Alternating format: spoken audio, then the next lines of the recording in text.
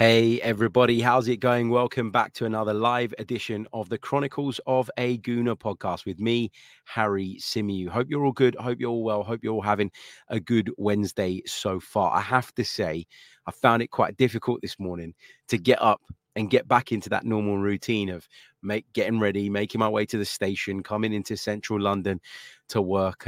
It was a bit of a slog this morning. I anticipate that it will, of course, get easier. And I'm sure a lot of you are feeling the same these first few days back at work, if you did have some time off. But yeah, it's taken me a little bit of a while to get myself in gear today. But here we are, ready to record another episode of the podcast. Delighted to be doing it live alongside many of you in the live chat. And as it's January, I've been putting it off for a couple of days, but it's time that we started to talk about transfers and that we started to share with you guys some of the stories that are doing the rounds, but also provide a bit of context around them, talk through them, discuss them. So we're going to be doing that on this episode of the podcast. We're going to talk Curtis Jones. We're going to talk Amadou Onana. We're going to talk Kieran Tierney. We're going to talk Marquinhos, Mohamed Elneny. We've got lots and lots to get into on this episode. So don't go anywhere. If I could ask you very kindly before we begin, if you haven't done so already, if you're someone who's here regularly, you'll know what you're going to get in terms of the content. So please do leave us a like on the video, subscribe to the channel if you're brand spanking new as well. That really, really does help. Yeah, we continue to grow. We continue, of course, to push. Look, the Christmas and New Year period for Arsenal hasn't been great.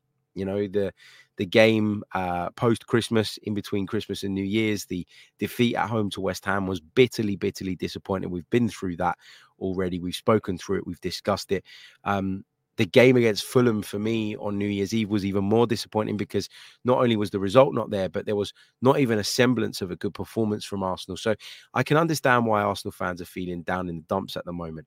We talked about on recent episodes maybe the fact that the reaction was just a little bit over the top, given that, you know, it's a couple of games in which the alarm bells have really been ringing. Actually, for me, it's been one game in which the alarm bells have been ringing, and it was that game against Fulham. We also talked on yesterday's episode, which I urge you to go and check out, about why our attack is misfiring. I talked a lot about the number 6 role, how that's played differently, whether it's Thomas Partey or Declan Rice, and how maybe that is having a bit of an impact on our build-up play. We talked about the wingers not being as efficient. We talked about the centre-forward position too.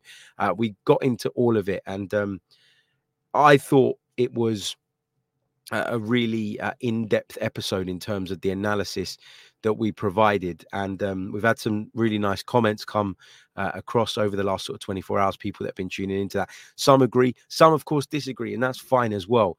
But I'd love to get your thoughts on that episode if you haven't checked it out already. You can find that on the YouTube channel, or you can find it, of course, on the podcast feed if you prefer to take in the show via the audio platforms. Right then, let's say a few hellos before we dive into the content of this episode. Mohammed says, "Hi, Harry. It's worrying that Ornstein says Arsenal cannot sign players in January unless they sell players. Only loan deals are possible, according to him. It's disappointing because we really want players in." Now, we don't know that Arsenal can only do loan deals. We know that Arsenal are sailing quite close to the win when it comes to the Premier League's profit and sustainability rules. And we know that we might have to get a little bit creative in terms of the way we do deals, or allow people to leave in order to open the pathway for some to come in. Gunnar Deja Vu says Arteta hasn't learned his lesson with the left 8, keeps trying to sign underwhelming central midfielders, Vieira, Havertz, now CJ, talking about Curtis Jones. We'll get on to Curtis Jones in a minute, because there's a couple of comments in here that I really, really do agree with. Joey La Odegaard says, "Cheers, Harry. Glad to catch a live one again. Nobody's playing darts yet, I see." Do you know what? The dartboard has never been so busy. I think everybody's been inspired by the 16-year-old Luke Littler, who's in the final tonight. I've cancelled plans tonight to watch the final. That's how into it and invested I am in it. But you can see a couple of the lads behind me. I think they're getting ready to have a little bit of a game. Look at that. You can see just over my right shoulder. What else have we got? AHWR says, "Whatever players we sign is irrelevant. The manager's decisions are the biggest problem right now." So a lot of negative feeling at this moment in time. Big hello to Sooty, who says, Happy New Year, H. Happy New Year to you too, mate. And of course, to your wonderful family. He says, not a very happy start to the year for the Gunners, but it's still all to play for. Exactly. It is still to play for. Right. Okay. Let's dive into some of these stories, some of these rumors that are doing the rounds, and I'll give you my take on them. Let's do that in just a second. Don't go anywhere. Right then, let's kick off with that story regarding Liverpool's Curtis Jones. Now, there was a rumor that started doing the rounds yesterday that I believe originated on X or Twitter, as most of us still know it. Look, the reality is that Arsenal aren't signing Curtis Jones from Liverpool. I think he's a player that has come on leaps and bounds in recent times. I think he's a player that is incredibly talented. Has had his problems with injuries, I would argue, and that has maybe stunted his development at Liverpool Football Club. But I think it's very, very clear now that to Jurgen Klopp, he has an important role to play, that he's someone that has an incredible connection with that football club because it's his boyhood club, because he's a lad from that region, etc., etc. And then you factor in the fact that we are direct rivals with Liverpool, and the chances of them selling him to us for a price that is even remotely fair are very, very minimal. So I wouldn't get too caught up in this conversation, in this discussion. It's not one that I believe is likely. It's not one that I believe Arsenal seriously consider as an option. It might be true that Mikel Arteta is an admirer of Curtis Jones. Why wouldn't he be? As I say, I think he's an incredibly talented individual. Not a player that I've always been totally convinced by the way, but I think in recent times, he's starting to show what it is that Liverpool see in him, and why they were so keen, of course, to keep him as part of the setup, and why it is that today in sort of Liverpool 2.0 under Jurgen Klopp, Curtis Jones has a really, really important role to play. So I want to rubbish this one nice and early, because I don't think that there is any chance whatsoever that Arsenal land Curtis Jones now or in the summer that's to come. Maybe Curtis Jones, as people have put this out because, or have, put something out into the ether that suggests that, a move away might be on the cards. I've seen some suggesting that it's maybe because he wants an improved contract at Liverpool. His current deal doesn't expire until 2027, so there's still plenty of time. And the last one he signed was only November of 2022. So, it wasn't that long ago, but perhaps because his role in the side has increased, perhaps because of the fact that, he's in a place now where he's more important to them. He's more, he's more available. He's more a central part of the plans. Maybe he and his people feel like there is a need now to renegotiate and perhaps get a better deal. He is someone that misses a fair few games through injuries. You got to factor that in as well. He missed a couple at the start of the season, Bournemouth and Newcastle, through an ankle problem. Of course, got sent off at Spurs after just 26 minutes, which saw him miss 3 games. And then he had a thigh problem for a couple of weeks as well. So he is someone that has only managed to make 12 appearances for Liverpool. As much as I say that his role within the group has increased, he's only been in the starting 11 35% of the time in the Premier League this season, and he's only played a total of 32% of their minutes. So his role is growing all the time, and he's becoming more and more important for Liverpool. And so maybe the fact that he isn't one of these constant fixtures in the side, or a staple of Jurgen Klopp's first 11 if everyone's fit and available, has added to this talk and added to these rumours. But I don't believe for a second that Arsenal are in for Curtis Jones, or that is a deal that they would see as being even, remotely achievable. So, I'm not gonna give that one too much attention unless there are any developments, and I don't think there will be over the course of this next window. Right, we're going to move into our next story. The next player I want to discuss is Everton's Amadou Onana. Now, according to Alex Crook of TalkSport, this is one that Arsenal could look to do in the January window. So again, it depends on who you listen to, right? Because some say that Arsenal can't do anything unless they sell. Some say that Arsenal do have some funds available, but that those funds are limited. There are a number of players that are being talked about as potential departures, which could maybe ease that situation a little bit. Amadou Onana is one that you're not going to get on the cheap. But Alex Crook says that Arsenal are in at least considering this, and that this is one to watch. And I think a lot of this stems from the fact that Everton financially are in a bit of a spot of bother. You know, it's not been great for them financially for a little while. We know that they've had that 10-point deduction as a result of their finances not being in order. We know that work is still ongoing at their new stadium, and then that is a big resource drain on them. We know that new ownership are about to have their takeover ratified and all the rest of it. So perhaps that uncertainty at Everton could force them to consider the sale of Amadou Onana should a Premier League club, or any club for that matter, come in with an amount of money that they deem reasonable. What is a reasonable amount of money for Amadou Onana? I think he's a really, really physical player. I think he's got the legs to get up and down the pitch. I think he's got a real physical presence that can be a massive asset to you in midfield. But I've always said this about Amadou Onana, and I said it in the summer when we were lit with him. I feel like technically he lacks a little bit and that he's still missing something. And as a result of that, if you go back to the episode that we put out yesterday, where we spoke at length about the fact that maybe one of our problems at the moment is that we're not progressing the ball from midfield into attack early enough. Is Amadou Onana going to rectify that problem? I don't think he is. So if he's going to cost a significant amount of money, then I don't think necessarily that that's the midfield player that you should be prioritizing. Now, if you come to the summer and you're going to bring in multiple midfield players, and you're going to bring in someone that is that ball progressor, ball controller from a deep area, and you're bringing in Onana to play a different role to give you something different, then actually I'm okay with that. I don't think he's the worst option in the world. But for what he would cost, which I'd imagine would be at the absolute minimum about 40 to 50 million pounds right now, I just don't think that this is something Arsenal should be prioritizing. And whilst I respect Alex Crook and everybody else that puts, a lot of effort into trying to, source these stories and then puts them out, I just don't see Amadou Onana as a viable option for Arsenal in January either. Mainly because when I look at what I think are the problems, and I hope that those internally are looking at similar issues, I just don't think that Amadou Onana goes any way in terms of trying to rectify those issues.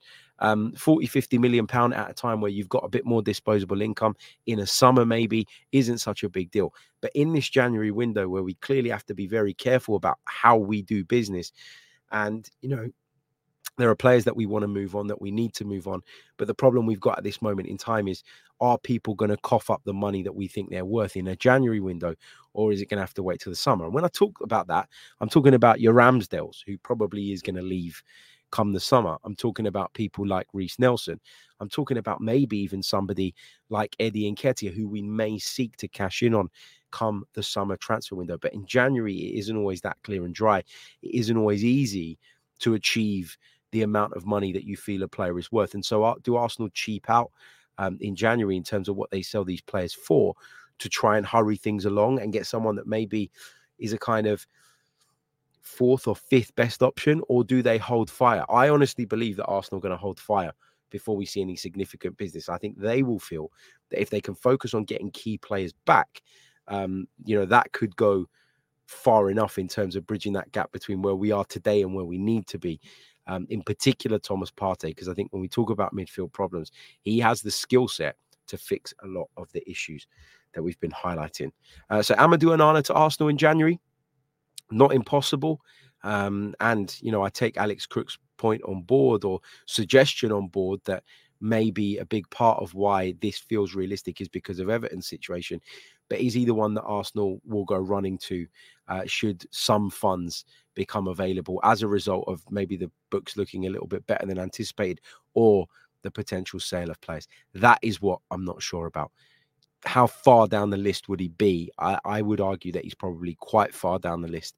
And if some money is available, he wouldn't be at the front of the queue in terms of the players that Arsenal are sort of wanting to spend that on. Okay, another story being talked about is the potential recall of Kieran Tierney from his loan deal over at Real Sociedad. Obviously, Arsenal are lacking options at left back at the moment. That is clear.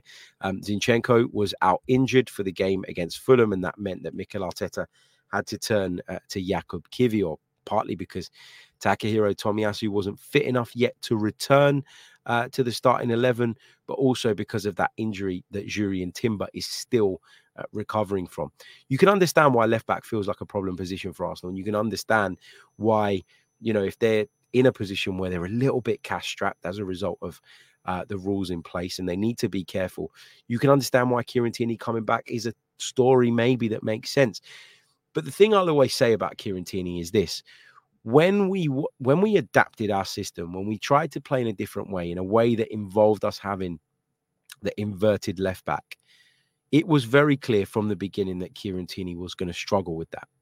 So the only way bringing Kieran Tierney back makes any sense to me is if Mikel Arteta is going to compromise on his principles about what it is that he's asking the left back to do. If you want somebody to come in and play as a traditional left fullback, Kieran Tierney is your man. And I don't think if Mikel Arteta was willing to compromise on that, he'd have been allowed to go out on loan in the first place. I think we've moved past Kieran Tierney tactically, and I know we're in a bit of a desperate situation at the moment because Tomiyasu is away now for the Asian Cup. And even with him, you always know that there's a risk, there's a chance that he's going to pick up an injury. Jurrien Timber isn't back yet. And when he does come back, is he going to need a bit of time to get up to speed? Of course he is, after an injury of that nature. So I understand that we're in a bit of a desperate situation. But I just think that bringing Kieran Tierney back into a system that clearly doesn't suit him and into a setup that clearly doesn't suit him doesn't make an awful lot of sense in terms of A, for the player, and B, for the potential of selling him come the summer. You'd hope that if he has a good loan spell over at Real Sociedad, that puts him in the shop window. And all of a sudden you can get a fee in for a player that was very much on the peripheries at your own club. And as a result of him playing over in Real Sociedad as part of a relatively successful team, he will have a price that makes a lot more sense and represents a lot more value. I don't know. We'll see. We'll see. Right.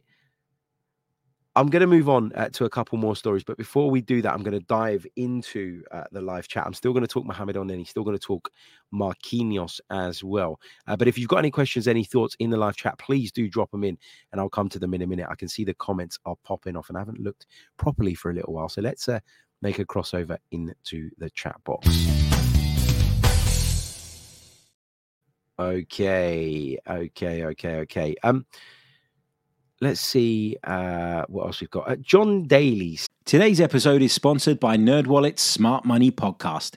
NerdWallet's trusted financial journalists use fact-based reporting for some much-needed clarity in the finance world, helping you make smarter decisions with your money. The nerds have helped me get smarter about things like planning for my tax bills so I don't dread April every year, producing a balanced budget, not just for football, and saving on travel because spending less on airfares means more money for an extra night and maybe a fancy dinner too. Listen to NerdWallet's Smart Money Podcast on your favorite podcast app. Future you will thank you. Says, doesn't this scream that Partey is out for the whole season? Just going back to sort of the points that we were making about the midfield. I don't know. Is the honest truth. There's a tiny part of me that hopes that Arsenal were just being overly cautious with him regarding the AFCON, and that Chris Hughton's just looked at the timelines and thought, well, this doesn't really work for us, so I'm better off taking another player. The hope for me still is that at some point in February he will return, in which case we've only got to navigate through this month. And that we've got, of course, 1 week where we don't have a game because of that winter break. So that's the kind of hope on my side, but I don't have an update on him. I don't know what the update is. I don't know how close he is to returning. And I don't know if the club are looking at him and thinking, okay, he's not a million miles away. And therefore, let's be a little bit more pragmatic going into the window. Let's not make a knee-jerk signing as a result of that. And let's, not just go and spend a shit ton of money that maybe we don't have on a player that is only really going to be a better option than Thomas Partey for 3 or 4 weeks before he's back in the picture and working his way back towards fitness. What else have we got in the chat? I'm just scrolling through. Lots of you arguing among yourselves. Come on, guys. There's no need for that. There's no need for that. What else have we got? Some of you calling Mikel Arteta a muppet. Oh, great. That'll go a long way. What else have we got? Just scrolling through, just having a quick look. Chadwin Brown says, what are your thoughts on Dusan Vlahovic? I like Dusan Vlahovic. I liked him from the minute we were linked with him in the first place, but obviously that never came to fruition. It never happened. Is there a possibility that we do that further down the line? I think, we talked about Everton's financial issues. Juventus certainly fall into the category of a club that have financial issues and would probably be open to at least coming to the negotiating table if you went in with an initial number that was good enough, strong enough to turn the heads. I think at around about £50 million, you can bring Juventus to the table. And from then on, you might have to go that little bit further. But I don't think you do a deal at far more than that. And that's another part of the reason why I'm not big on Ivan Toney. You're talking about Ivan Toney, 80 to 100 million pounds. Not a chance. Dusan Vlahovic is a better footballer than him and could be gotten at maybe half the price. If you could do a deal at 50 in comparison to the 100 that Brentford are asking for, then that would be a no-brainer. It really, really would. You got to then factor in age, ceiling, all the rest of that stuff. It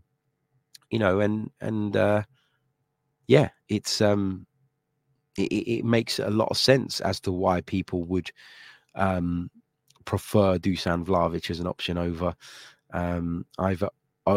Ivan Toney. Sorry, mixing up my words there. Just going back to what we were saying about the left back position, Rick James says inverted fullback dominance doesn't work anymore. It's as simple as people will just now sit 10 yards deeper, get the ball, and bypass your overloaded midfield with the ball straight down whatever side has inverted. Yeah, that's not a bad point. Like, I agree with a lot of that. And I talked about it after the Fulham game. I talked about how Fulham recognized the positioning and the starting positions of our fullbacks and what putting the ball into those channels would do, in that it would lure William Saliba and Gabriel out to the wider areas, which would make us vulnerable in a central position. I think that teams have sussed that out. I think that teams have worked that out. And I've been saying a lot this season when people say, why are Arsenal not performing at the same level? I've been saying a lot of the time that we've been sussed out in a lot of ways. A lot of the things that we caught people off guard by doing last season, they've been found out, they've been read into, and now we need a different approach. And again, if you go back, and I keep plugging yesterday's podcast, but I think it's really worth listening to, if I do say so myself. One of the things that I kept talking about was a lack of width. And the lack of width can give you a problem offensively, obviously, because it makes it harder to break down low blocks that are focused on dealing with centralized areas. But it can also cause you a problem defensively when you're having to drag players who naturally prefer to sit in central areas out into wide positions. And when you've got two centre-backs playing at full-back, that can, of course, be a problem for sure. John Daly says, why does it always feel that Arsenal have to overpay in January for players?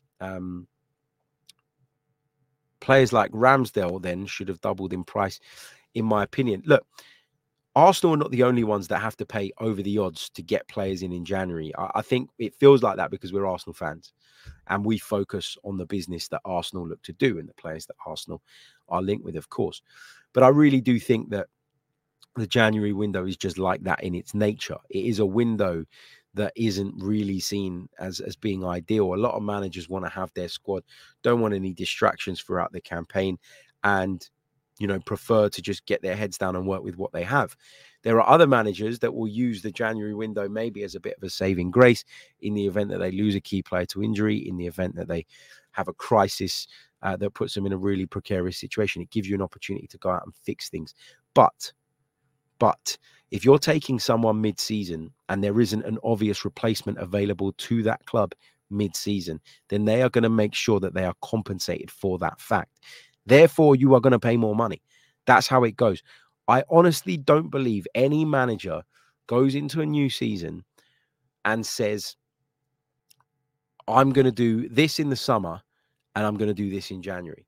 I honestly believe that managers go into a summer thinking, I want to get all my business done. And January is a time that they can utilize to get done what they weren't able to get done in the summer or plug any holes and problems that they have identified over the first half of the season. But it isn't a window that I think you plan that much for. I think it is one for the opportunists more than one for those that plan, with the long term and are going to stick to those plans. It's a supplement to the summer window rather than being a main window. Now, we've seen teams go out and do business in January that has essentially helped them get over the line in the pursuit of their objectives, and that's great. But, generally speaking, it very much is a window in which you address problems, issues, and normally you spend a lot less money. Alina Khan says, how likely is it that we go for Zubimendi? Apparently, Arteta is a huge fan of him. Now, we've been hearing this for a while, that Zubimendi is a player that Arsenal really, really like, that he's a player that Arsenal would love to sign. He's very committed to Real Sociedad, understandably. It's his club. They're in the Champions League knockout stages. I think it's going to be tough to prize Zubimendi out of Real Sociedad now. I think this is one for the summer. To be able to do this in January, you'd have to go big in terms of persuading Real Sociedad. I know he has a release clause from what we understand. So you'd have to meet that at the absolute minimum, you'd assume. But you'd also have to convince the player to make that move now, which means you're going to have to go big on what you promise him in terms of his role, but also financially. And that could make it difficult to do as well. Okay, what else have we got? Just looking through some of your points and of your questions, so I can pick out a couple. Beg your pardon, I've got this horrible tingle in my throat when I talk for a little while, which makes me want to cough, which is why from time to time I hit that mute button, because as I said yesterday, nobody wants that. Nobody wants that in their ears. Mark Jerome says, the way Arteta's been talking in post-match interviews, it doesn't sound like he wants to add anyone in the January window. No, I think he will want to add. I think he either recognizes that it's going to be really difficult because of the situation that we find ourselves in, or he doesn't want to give anything away. Mikel Arteta is always very coy and tight-lipped around certain subjects, transfers being one of them. He's not going to come out and say, yeah, we need to add X, Y, and Z publicly, because that drives the price up. That will make people think, that Arsenal are desperate, and therefore, as I say, they'll whack a bit more on top, which makes it even harder to do that deal. But I also think he won't want to damage the morale of his current players. No manager wants to come out and say, do they, that actually, you know what, we're not good enough at centre forward, for example, so we're going to bring one in. But yeah. Errol Graham says, Harry, would you go full strength Sunday with Ramsdale in goal? I would go full strength on Sunday, but to Mikel Arteta, I'd imagine that means David Raya in goal. And that'll be because I think we need a response. We need something to turn the mood around at the football club. And a victory over Liverpool, albeit in a cup competition, I think would go some way in improving the morale within the group and improving the mood among the supporters. Okay, going to take a short pause. Then we're going to go back into a couple more stories, a couple more points that I want to make. And after that, we'll take a few more of your questions before we sign out. So don't go anywhere. You're listening to the Chronicles of a Gooner podcast. According to reports, Mohamed Elneny is close to leaving the club this month. He'll be going to Turkey, apparently. Where have we heard that one before? I feel like every transfer window we hear that Mohamed Elneny is going to Turkey. Never happens. So am I getting too carried away with this one? Well, it is Arsenal's last opportunity this window, really, to get anything in for Mohamed Elneny, because, of course, his contract expires at the end of the season.